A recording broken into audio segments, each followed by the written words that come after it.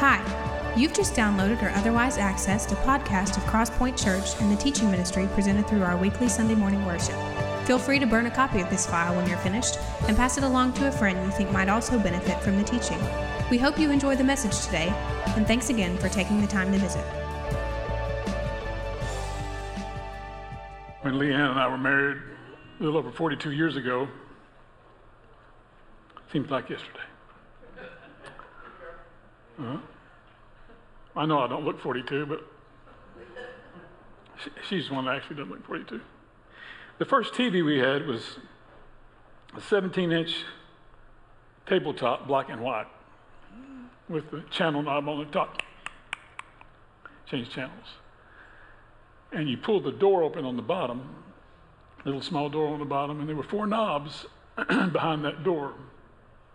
Horizontal hold, vertical hold, brightness, and the 4th knob was contrast.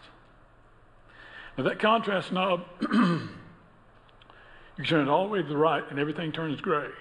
You see some objects moving on the screen, but you can't really tell what they are because everything's kind of grayed out and looks the same. You turn it all the way to the left and everything is either black or white. No gray, no intermediary in between there. And I thought of that this past week as I was preparing this message in terms of John taking, if you want to turn to 1 John chapter 4, where we are today, taking the contrast knob of faith and turning it all the way to the left, all the way to black and white. Because we are living in a day where our culture is getting grayer and grayer and grayer, where all truth is relative, little truth is absolute, and very little is black and white. That's starting to change, I believe, in our culture. We're increasingly politically polarized, but I see some spiritual change too that is both encouraging and discouraging at the same time, depending on your perspective. But John says here that contrast should be obvious to the world where it comes to believers walking our faith out. Follow along with me, if you will, in verses 1 to 6 of 1 John chapter 4. Dear friends, do not believe every spirit, but test the spirits to see whether they are from God, because many false prophets have gone out into the world. This is how you can recognize the Spirit of God. Every spirit that acknowledges Jesus Christ has come in the flesh is from God. But every spirit that does not acknowledge Jesus is not from God. This is the spirit of the Antichrist, which you have heard is coming, and even now is already in the world. You, dear children, are from God and have overcome them, because the one who is in you is greater than the one who is in the world. They are from the world and therefore speak from the viewpoint of the world, and the world listens to them. We are from God, and whoever knows God listens to us. But whoever is not from God does not listen to us. This is how we recognize the spirit of truth and the spirit of falsehood. We're called to live a distinctive life. It's hard sometimes when you can't tell the difference between the good and evil. Up on the screen is a picture of 2 ladies. One of these ladies is a murderer, and the other one is the one who's murdered. Can you tell which one is which? I couldn't either until I read the story. Our norms, our values, our culture is becoming so gray that the contrast is getting harder and harder to see. It's much harder for you and I to live a distinctive lifestyle. That's what we're going to talk about today, is this lifestyle of distinction. Something's wrong if people can't tell the difference between us. First thing I want us to see from this text is this: a distinctive lifestyle filters everything through the Word of God. Filters everything through the Word of God. Look at verse 1 again. Dear friends, do not believe every spirit, but, watch this, test the spirits to see whether they are from God, because many false prophets have gone out into the world. Test the spirits. Why? Because what we believe matters. It matters because it affects how we live. It affects how we relate to the world. And if we absorb this coexist culture that we find ourselves living in, and by that I mean the Christian faith, the Christian religion is on equal par with all the religions. They all lead to God in some way. If we absorb that mindset, then every theology is a valid path to God. Is that what you believe? Is every theology a valid path to God? The false prophets that he speaks of here are those under the umbrella of Christianity, understand, but have actually formed a belief system around their own self-importance, their own self-interest. In essence, being their own God on their own throne. They are in part deity themselves.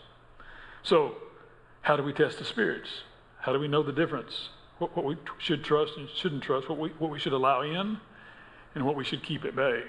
Well, John already told us in chapter 2, verses 20 and 21. If you want to turn back there, it says this, that if you have an anointing from the Holy One, and all of you know the truth. I do not write because you do not know the truth, but because you do know it, and no lie comes from the truth. This anointing from the Holy One that he speaks of in verse 20 is the Holy Spirit himself. And so how do we know that? How do we test the spirits and know what's true from what's error? The Word of God in line with the Spirit of God. The Word of God and the Spirit of God will always lead us to the truth, always, every time. If we dig our nose in this book and listen to his Spirit will confirm the truth of his Word to us. A distinctive lifestyle filters everything through the Word of God. Secondly, a distinctive lifestyle focuses on the gospel. It focuses on the gospel. Look at 2 and 3. Again, it says, this is how you can recognize the Spirit of God. Every spirit that acknowledges Jesus Christ has come in the flesh is from God. Every spirit that does not acknowledge Jesus is not from God. This is the spirit of the Antichrist, which you've heard and is coming and is now even already in the world. Jesus Christ, he says here, has come in the flesh. That, in essence, is the gospel. Jesus coming from heaven, living a sinless life, taking that sinless life to the cross, shedding his blood for your sins and mine, being buried in a borrowed tomb for 3 days, coming out of that tomb resurrected on the third day. 40 days later, ascends into heaven, makes a promise of his return, and that, friend, is the gospel. That's where we should center our thoughts and our ideas and our theology around. There's a couple of reasons, and I'll share this with everybody in our connections class, which is our class, it's our pathway to membership here. I'll share with folks in this class, Crosspoint is intentionally a non-denominational church for a couple of reasons. The first is you won't find denominations mentioned in the Scripture anywhere. They're not evil, understand, nothing wrong about that, but they're just not in the Scripture. But the second reason we're not a denominational church is that denominations tend to, unintentionally, but tend to divide the body. And as our world looks at the body divided and wonders, where is truth in all of that? Is it what these folks believe? Is it what those guys believe?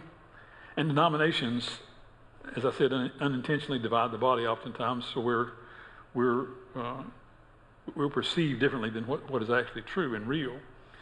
And that division, oftentimes we think or believe it's theological, but it's more often than not ideological, meaning it's not around the theology of God's Word, it's around the ideology of what I think is right and wrong. What is truth as I perceive truth? What's the way to do church as I perceive it to be? What is right for us? A world that needs to see Jesus needs to see believers united around one thing. And that one thing, friend, above all else, is the gospel. We need to be, regardless of denomination, regardless of belief, united around the gospel. If we can't unite around the gospel, we can't unite around anything. And again, if we can't unite around the gospel, one of us needs to repent and get saved, is my opinion. But we need to find ourselves united around the gospel.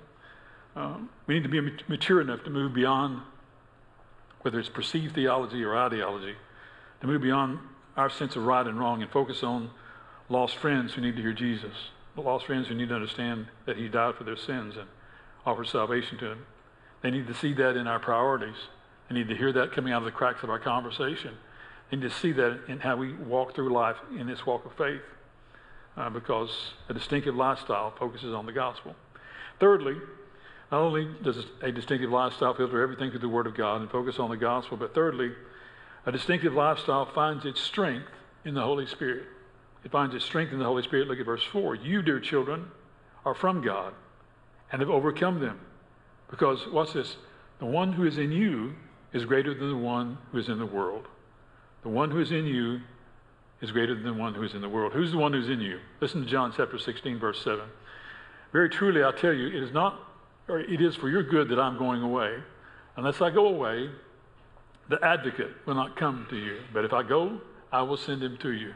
This advocate, this one that we have advocating on our behalf to the Father, interpreting our prayers to him, standing in front of him on our behalf is the Holy Spirit of God, the indwelling Spirit who is in us. The Holy Spirit's power, this verse says, is greater than the power of Satan, greater than any power in this world. This world knows. The power in us is greater than cancer. Power in us is greater than fear, any fear that you have. It's greater than depression. It's greater than any addiction known to man.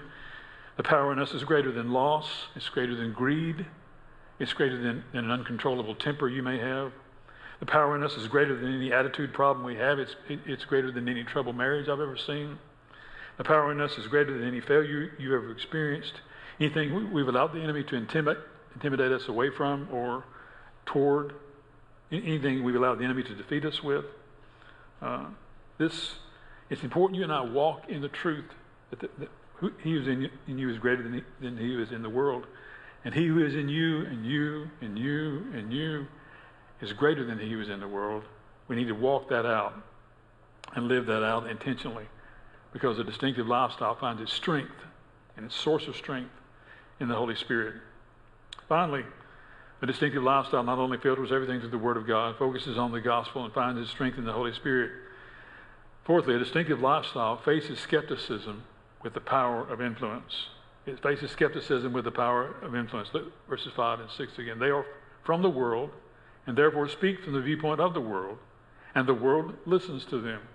We are from God, and whoever knows God listens to us, but whoever is not from God does not listen to us. This is how we recognize the spirit of truth and the spirit of falsehood. We're in a battle for the hearts of men and women. You can either ignore that battle or find yourself engaged in it, but we're in a battle for the hearts of men and women. Some of them in your life and in your world may be family. Some may be friends. Some may be folks you work with. But it's true that in that battle, our enemy, the devil, is going after them in subtlety. He's going after them more overtly than he ever has before in the open, and showing his face to a far greater extent than he has. He's going after them incrementally and all at once at the same time.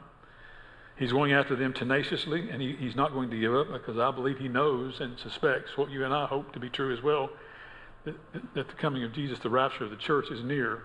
And I believe he's ratcheting up his efforts to come after the hearts of men and women.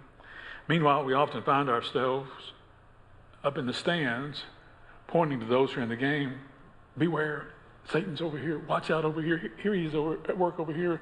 Don't go in this direction. I see him at work over here. We find ourselves as observers in this game instead of getting out of the stands, down on the field, getting into the game, pointing him out, spitting in his face, knocking him in the mouth, and saying, "Not here. Not in this church. Not in my home. Not on my job. Not in my family. Not among my friends. Not among these areas of my life. Not in my checkbook. Not in my marriage." We need to be engaged in the game and hit him in the mouth on a regular basis to say, "Not here. Not today." Your influence is powerful in that way, but we got to be engaged. We can't be spectators in our faith. We got to get out of the stands and on the field, into the play of the game itself. There's power in your story. That's where the influence comes, is in how the story of the gospel has intersected the story of my life, and it's changed not only my eternity, but my present, my day-to-day, my attitudes, what I do with money, how I handle marriage, how I do friendships with others, do relationships. Your influence and your story is what matters most in this battle for our culture, because God has placed you where you are intentionally to reach who is around you in your world. You have influence, whether you're aware of it or not, and people are watching, whether you're aware of it or not. What are we doing with that influence? How is it being brought to bear? Well, a couple of observations. First is this: Jesus was undeniably in the world, but was definitely not of the world. He was here, walked a sinless life, was all human, yet all divine. He was in the world, but was definitely not of the world. He was distinctive. He was different. He was taking the contrast knob and changing it all the way to black and white. So you can see the difference in him and the difference between others in this world and in our culture. So that being true poses this question for us. And that's this. Is there anything distinctive about you, or do you pretty well blend in with everybody else around you? Is there anything distinctive about your life where people can point to you and say, even those outside the faith, I can't put my finger on it, but there's something different about him. There's something different about her. She sees life through a different lens than I do. Their priorities are different than mine is. They do different things with their money, different things with their time. They see family through a different lens than I do. And I can't put my finger on what's different, but there's something distinctive and different about them. The people say that of you, or we pretty much blend in and do our best to fit in and not be noticed. There's consequence to both. The consequence to getting out of the stands and in the game is that we're going to get beat in the mouth every now and then. The consequence to staying in the stands is the people in our world who need to see Jesus and need to hear about him from our story and need to be engaged in our life may never hear if we never get engaged with him and our faith isn't walked out intentionally in front of them in an active way. And in doing this, you don't have to make it your mission to shake it up. That will take care of itself. In fact, look down at verse 17 of chapter 4. This is how love is made complete among us, so that we'll have confidence in the day of judgment. If in this world we are like Jesus. If in this world we are like Jesus, we're not going to have to worry about stirring the pot. It's going to get stirred. If in this world we're like Jesus, you're not going to have to worry about telling your story. It's going to get told. If in this world you're like Jesus, you're not going to have to worry about, is my life distinctive? Are things being noticed spiritually? Is Christ more obvious in my life than I thought he was? It's going to be that way if in this world you're like Jesus. All that's going to take care of itself. But there's got to be some level of intentionality on how you live and how I live and how you make decisions and how I make decisions and how your walk affects your world and your world affects your walk. There's going to have to be some intentionality there because we're called to a life of contrast. That's exactly what John's saying here. Turn the contrast knob up. If you're going to walk with Christ and be his, it's going to turn the contrast knob up in your life. If there's no contrast in your life, first of all, do you know Christ as your Savior? Secondly, have you made a decision that he's Lord, in essence, to say, God, all I have is yours. All I know is yours. My family is yours. My money is yours. My job is yours. My life is yours. My world is yours. Teach me how to live and walk that truth out in front of those around me every day. There's got to be some intentionality to that, or it's never going to happen. The enemy will say, just stay in the stands. Just stay up there and observe. Point out what you see occasionally. Just stay in the stands. Keep your mouth shut. The more you and I are engaged, the more contrast there is. The more contrast there is, the more people are drawn to the Jesus in you. That's where I pray we desire to go today. This culture, this city needs it desperately. And your life and my life needs to tell that story. Let's pray. Father, today as you've drawn our hearts and minds around this idea of contrast, and your disciple John has pointed it out so clearly in this text today, we find ourselves facing the juxtaposition of truth or not. Do I believe this is true and walk in it? Or do I question whether this is real for me and right for me or not and stay on the sidelines? I trust today that you have caused each of our hearts to recognize the truth of the fact that this applies to every believer, not just those standing on a platform with a book to teach about, not just those standing on a platform with songs to sing, not just those on a mission field somewhere telling people about Jesus, but each of us in the world you placed us in, walking faith and truth out in ways that draw people to Christ in us, in ways that make us distinctive, in ways where the contrast has caused them to notice you and not us. Would you give us the desire to walk in that place, to make that kind of difference, to be intentional about it, to declare our love for you readily and willingly, openly, to declare our life in allegiance to you, to whoever wants to hear the story of your change and your story has affected ours for eternity. Stir those things in us tomorrow, Tuesday, Wednesday. The enemy's going to come after us. He's going to tell us you don't know enough. You don't have enough influence. Just keep your mouth shut. You got the heaven thing taken care of. Just keep your mouth shut. Keep your head down. That's not what you called us to. You call us to live in a gray culture with black and white contrast. Give us the desire, the motivation, the opportunity, the courage to walk in that truth today. In Jesus' name we pray.